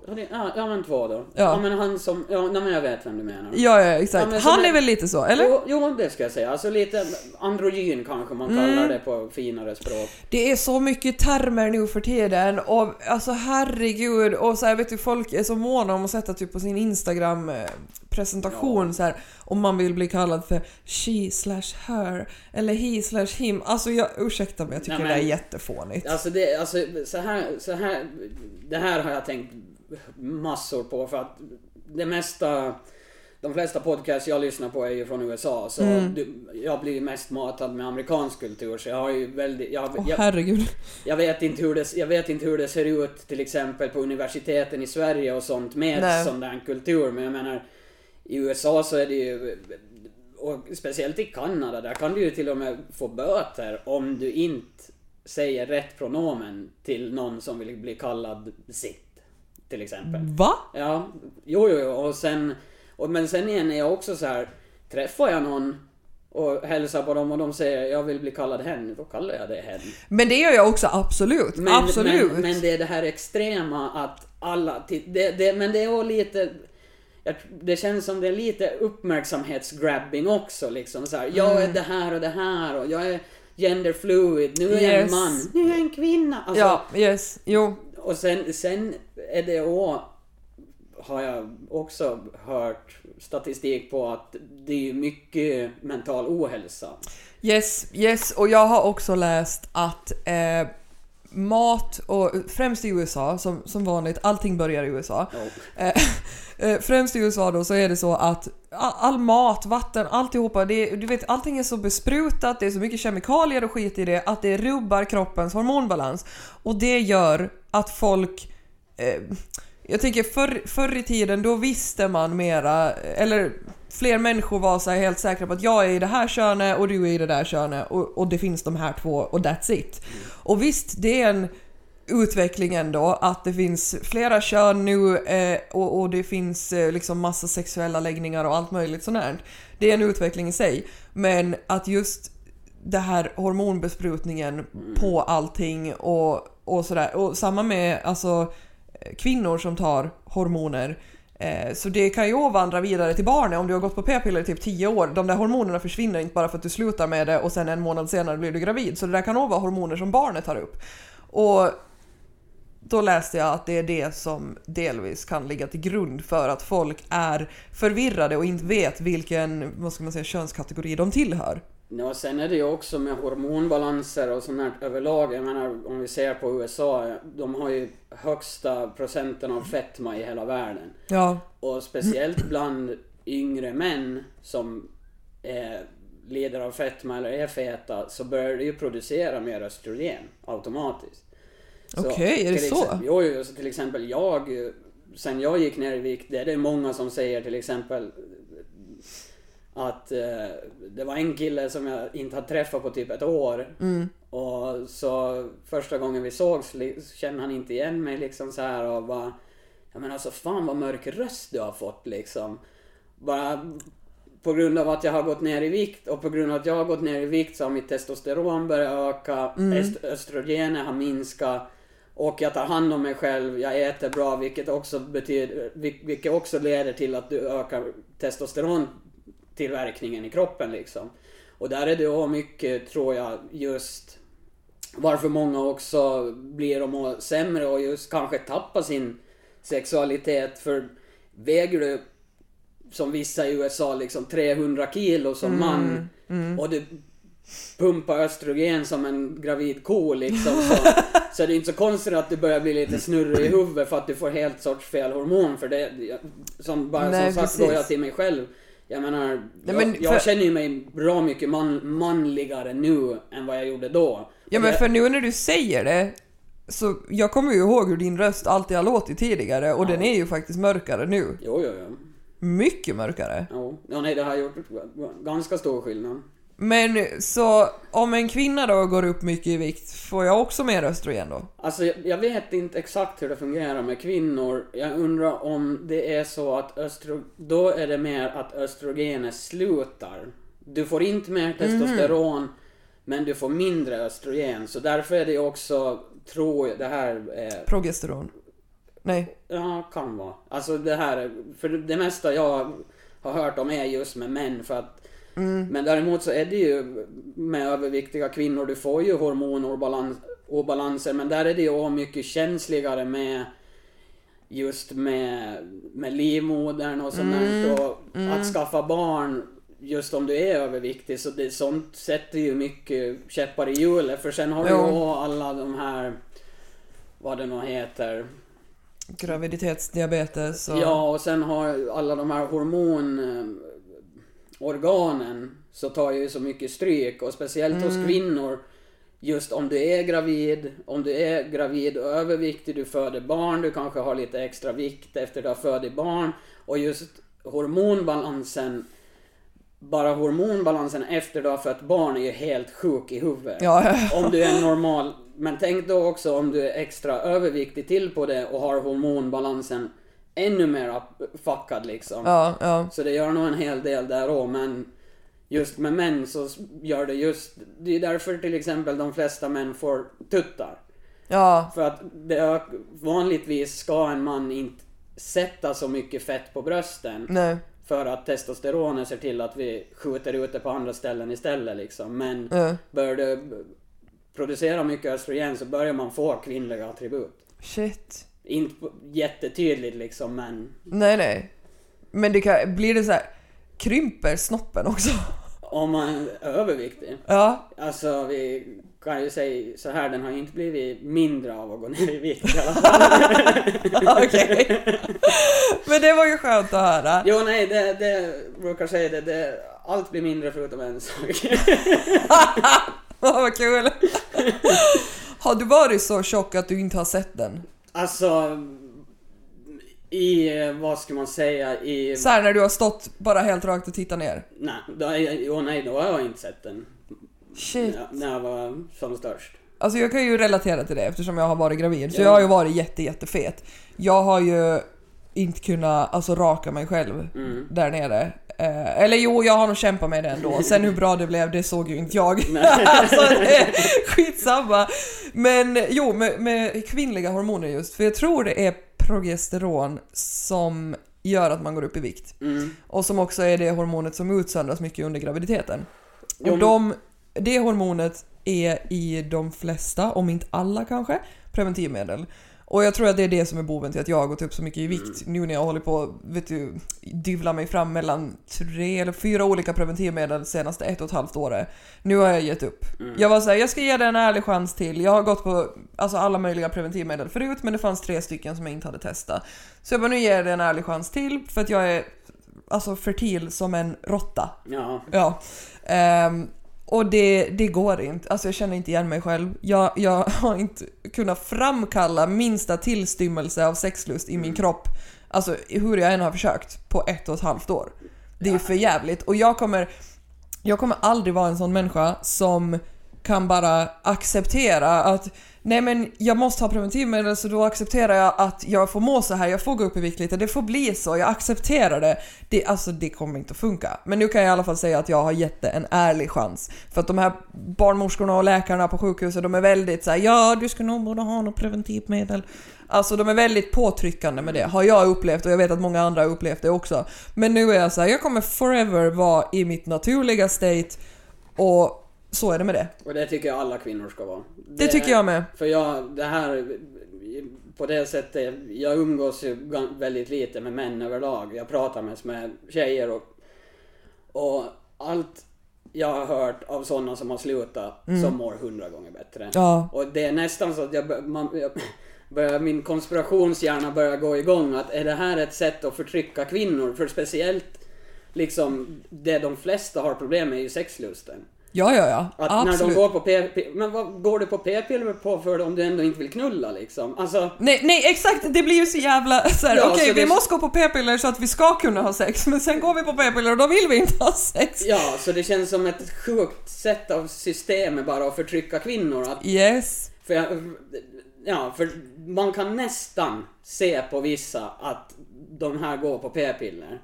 Ja, utan att känna dem. Yes, jag brukar tänka på det ibland när jag ser vissa och jag är så här, åh nej, hon här har fallit offer för preventivmedel, alltså typ så. Och vet du, känna så här, gud, undrar hur hon mår egentligen, undrar om hon är nöjd över sitt val. Alltså du vet, jag kan ju titta på en människa på stan och gå och överanalysera hela den personen, du förstår det här. Men vad var det jag skulle säga? Jo, spirituellt sett så är det ju så att världen har i århundraden befunnit sig i alltså nu vill jag inte låta som en så här überfeministfitta, men i ett patriarkat. Jo, nej, det kommer man inte ifrån. Och det handlar inte bara om den här feministiska aspekten och det ska vara jämställt på arbetsplatser och det är inte det jag pratar om, utan energimässigt så är det de maskulina energierna som har haft övertaget hur länge som helst. Och för att, det här är en del i min plan över hur vi ska rädda planeten. För att den här planeten ska kunna komma på rätt sida igen så behöver vi mer av den feminina energin. För att den feminina energin är mera inkännande, lugnande, vårdande. Alltså de egenskaperna. Plus att vi har också, sägs det, snäppet högre orgasmiska stadier som vi uppnår. Vi har också flera olika orgasmer vi kan uppnå, så det är inte så konstigt. Och ur de där orgasmerna där ligger det en hejdundrande energi. Och det sägs att, alltså det här går ända bak till typ Kleopatras och egyptiernas tider, att då avgudar de kvinnor på ett annat sätt för att vi hade de här förmågorna och de här energierna och liksom allt sånt. Men sen var det väl någon jävla gubbe då som kom underfund med det och var så här: nej men nu vi ska strypa allting, de måste tona ner sina typ krafter, låter som vi är häxor nu, men vi måste tona ner det och vi ska inte ha liksom det här högvibrerande spirituella, alltså så. Ja, men för det, alltså... Och där tror jag att preventivmedel är absolut en del i det liksom. Att vi ska inte vara i kontakt med vårt inre, för det är inte lätt att komma i kontakt med sitt inre om man går på p-piller och inte är sig själv på grund av det. Nej, men du går ju och är gravid hela tiden. Och inte du dig själv när du är gravid. Nej. Och grejen var, när jag har gått på preventivmedel, för jag började med preventivmedel för att jag inte vill ha barn. Och när jag har gått på preventivmedel, då har jag inte velat någonting annat än att skaffa barn. Ja, men för du går ju och är gravid konstant. Exakt. Jag fick ju till och med typ cravings. Stod så här 2 på natten och käka saltgurka i kylskåpet liksom. Vad fan är det om? Ja, nej, men sen jag tycker, på tal om den kvinnliga orgasmen, att det är ju själv, alltså ni besitter ju gudakrafter på den biten jämförelse med oss. Jag menar, vi är nöjda med det mesta. Alltså det är inte så svårt ni är lite enklare att göras med oss, men det är därför jag också här med mitt umgänge med mycket kvinnor är ju att jag har stött på allt för många kvinnor i vår ålder som menar att de aldrig har kommit. Åh nej. Ja. Och det tycker jag är sjukt. Det är riktigt sjukt. Ja. Jag hade faktiskt aldrig kommit alltså från insidan förrän efter jag hade fått barn första gången. Ja, det var någonting som möblerades om där inne då. Och sen efter det så var det så här en helt ny värld. Ja, men jag menar, det finns ju sådana som aldrig liksom kommer via penetration. Eller det är inte deras grej. Och så... Wow. Jo. Det är ändå så här, njutning för mig är ändå väldigt viktigt. Och jag tror att många kanske är så här, de lägger inte någon vikt vid det, typ att man kan inte komma, okej, då är det så, då är inte det för mig. Men grejen är, alla kan komma. Alla kan komma. Alla ska komma. Exakt. Nu kommer alla på en gång. Jo. Nej, men och jag tror att det är så här, det krävs kanske lite teknik och lite mera kunskap. Vad vet jag? Folk kanske gör det fel. Jag vet inte. Alltså i min lilla undersökning här med åkommande kvinnor, så för det mesta, de 2 största orsakerna ska jag säga är för det första inkompetenta män. Ja, absolut. Det är liksom det finns män där ute som inte har en jävla aning om vad de håller på med. Nej, yes. Och sen p-piller eller preventivmedel. Ja, jo. Som gör att det sätter vissa verkar inte ens sugna på att testa. Nej, exakt. Och det är ju sjukt för att vet du, vissa rekommenderas ju att man ska liksom gå på p-piller från att man är typ 13-14. Ja, för att det ska hjälpa mensen och alla argument vad de nu har. Men det är så sjukt för att de här flickorna som man är i den åldern barn får ju aldrig komma i kontakt med alltså utvecklas till sin egen person, utan då ska man ha preventivmedel och bli den man nu blir av det liksom. Ja, men det är ju sånt, du går ju i princip runt och är en avelsko konstant. Ja. Det är ju det mode du blir i av de flesta preventivmedel i alla fall. Ja, det är hemskt. Alltså jag har ju alltså länge förespråkat just det här att det ska vara naturligt och så. Och sen tog jag en liten avstickare med hormoner nu då i 1,5 år, vilket jag ångrar. Men man ska testa på. Ja, men och jag har ju haft som motto länge, testa på allt åtminstone en gång. Exakt. Utom heroin. Ja, jag har exakt samma livsfilosofi. Nej, det är sant, vad kul. Exakt samma. Och jag har gjort mycket, men jag har inte tagit heroin. Nej, fan inte jag heller. Det kommer aldrig hända. Nej, men jag följer en Maxine Björk som är typ lite av en sexcoach, inte utbildad sådan. Men hon håller workshops i tantra och typ intimitet, par emellan och alltså sådana saker. Väldigt så här uttrycker sig mycket sexuellt. Och jag känner också att jag har då väldigt så här mycket sexuell energi, särskilt under de dagarna i månaden jag har ägglossning. Ja. Då vill jag liksom, alltså du vet, jag vill måla med mina äggstockar ungefär. Men typ den känslan, och väldigt så här mycket sexuell energi som vill komma till utlopp. Och jag tycker att alla borde ta sig tiden och komma in i sin egen kropp och vet du, tillåta sig och känna allting som finns där inne utan hormoner och andra preparat, och bara komma i kontakt med sig själva och lära känna sin egen kropp. För sen, jag vet också tjejer som de pillar inte på sig själva. Jag tänkte just komma till och där är den tredje orsaken till att folk inte kan komma. Ja, de har inte lyckats ännu. För att, jag menar... Men för att de har inte ens försökt. För att de har så här, okej, de har sex med sin partner och då kanske partnern får dem att komma eller kanske inte. Men de gör ingenting själva åt det. Nej. Alltså det finns ju hur mycket orgasmer som helst att uppleva på egen hand. Ja, det är där då som jag har tänkt på en del, att just om inte du vet själv hur du får det att komma, hur ska jag kunna? Alltså, exakt. För det är också på det sättet, just om vi pratar om de inkompetenta männen, men det är på samma gång också lite upp till tjejerna också att absolut. Lite så här, för jag menar, vissa karlar kanske inte har varit med så mycket. De vet inte riktigt vad allting är och hur det funkar. Nej. Och då behöver man kanske någon som säger hej, så här gör man. Ja, yes, absolut.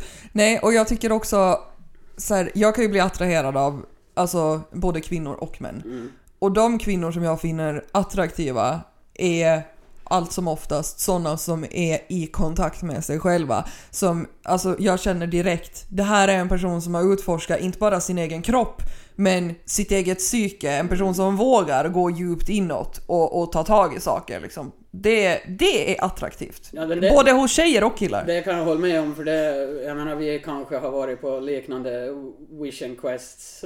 Ja, det skulle jag säga. Sena kvällar någon gång. Så, och jag kan nog känna att jag har svårt att relatera till folk som inte har gjort den här inre inventeringen och kroppsliga inventeringen, att de som bara finns på något sätt, att jag får inte den här connectionen. Jag menar, med en sån människa skulle jag inte kunna sitta och prata så här öppet med som nej, exakt. Nu till exempel. Nej, och jag brukar tänka så här, för jag känner jag tror nog, eller jag tycker nog jag är en bra människokännare liksom. Jag känner väldigt lätt av om det här är typ en djup eller ytlig person och sådana saker.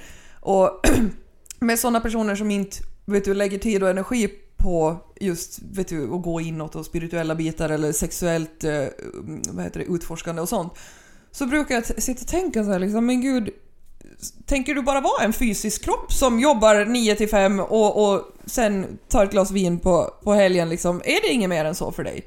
Och det är där som jag kan bli och spinna iväg på simulationsteorier och liknande, att är faktiskt alla de här, vad ska vi kalla det, vanliga människorna, som de verkar inte vilja, de verkar inte söka något djupare, de verkar inte söka något större, som jag menar, det är ju typ det som jag gör konstant, det är att försöka inte hitta meningen, men hitta mer, hitta större saker, hitta något nytt, alltså alltid försöka lära sig.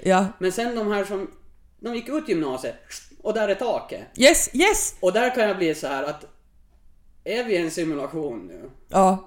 Är det här liksom, är det förutbestämt att vissa människor ska inte göra mer än... Är de här bara liksom en del av spelet, robotar i spelet? Det är ju sjukt att tänka så om andra människor, men vet du hur många gånger jag har tänkt att vi är i The Sims? Ja, men det är ju simulationsteorin, att det är ett tv-spel, och då är det, och då känns det som att de här som har varit på de här kroppsliga resorna, inre resorna, har på något sätt tagit sig förbi Matrix ändå, så att men säga. Man har levlat upp liksom. Ja, eller man kanske på det sättet har tittat förbi att okej, vi är i Matrixen, jag kan inte göra någonting åt att jag är i Matrixen, men jag kan göra det bästa jag kan åt liksom, ja men nu den här Sims-karaktären jag är i det här livet, jag försöker göra det så bra som möjligt. Jag vet att allt är ett spel och att det är lite weird och konstiga regler, men jag får göra det bästa av situationen liksom. Yes.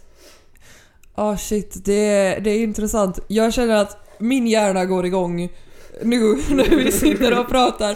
För jag var ju sjuk från typ dagen före nyår. Och sen så har jag varit sjuk, och sen efter jag blev frisk så har jag ändå varit trött och haft i samband med förkylningen också en väldigt introvert period.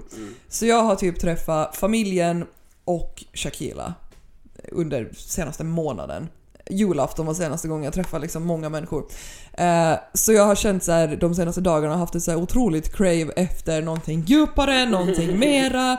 Alltså du vet så. Och nu känner jag tillfredsställelse i hjärnan. Jag vet inte, det här är säkert också någonting som inte alla kan känna. Samma som folk som inte kan få orgasmer, de kanske inte heller känner tillfredsställelse i hjärnan. Nej, jag menar alltså, det finns ju vissa personer som om jag skulle dra upp mina simulationsteorier, så tittar de ner i bordet och tycker vad fan pratar han om? Ja, men sådana kommer alltid att finnas. Det här är inga Sigge och Koffröd liksom. Nej, alltså jag vill ställa en fråga till våra lyssnare. Inte för att de kommer kunna svara, men trodde ni allt det här om Pontus? Jag tänker så här, de har sett dig som den glada lilla korvgubben på Rökka som jag säger, jaha, vad får det lov att vara? Yes, 3,50. Ja, alltså den Pontus liksom. Ja, det är väl därför också som jag länge har velat göra. Jag menar, vi har ju pratat om det här länge. Vi har pratat om det här sjukt länge. Ja, och jag har ju också länge velat testa att göra någonting liknande själv och sånt där, men aldrig fått arsle ur vagnen. Och det är ju lite för att jag skulle vilja att folk kanske skulle se att det är någonting mer bakom andra snubben som står där liksom. För jag skulle väl säga att jag jobbar på Rökka är väl kanske något av det minst intressanta av min personlighet. Absolut. vet du om, för jag har ju iakttagit dig ganska mycket när du har langat korv och jag sitter där bredvid.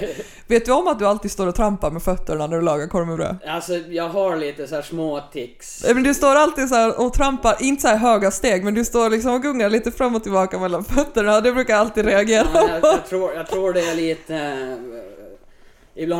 Ibland när jag sitter och scrollar på internet och man får så här vet du om du har ADHD, så här vet du om du har autism. Ja.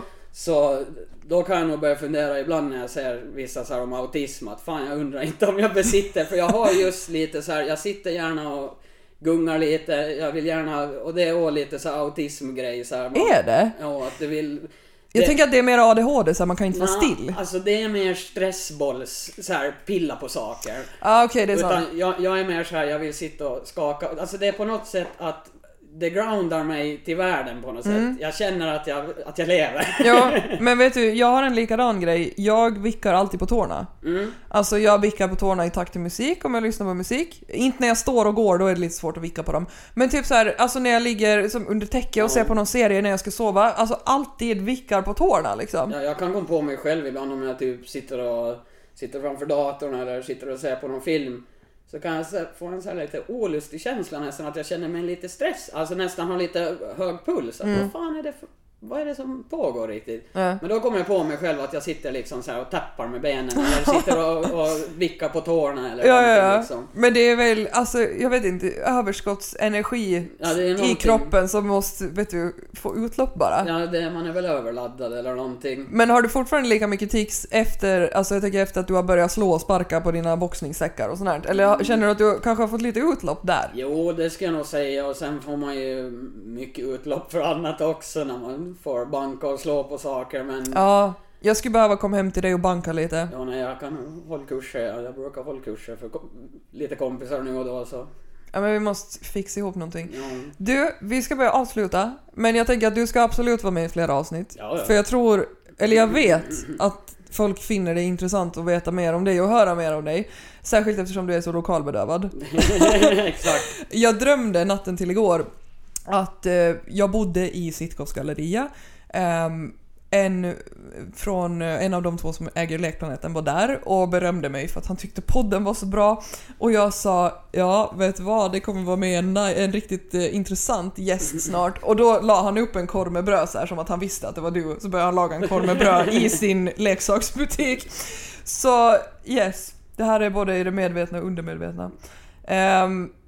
Vi ska rädda världen. Vi ska rädda världen. Mer orgasmer till kvinnorna. Yes. Och nästa gång vi ses, eller vi ska rädda världen nu och så ses vi efter det. Ja, så vi tar en recap på världsräddningen. Vi gör det. Ciao, ciao. Vad skönt att få det gjort äntligen. Jo, det var kul.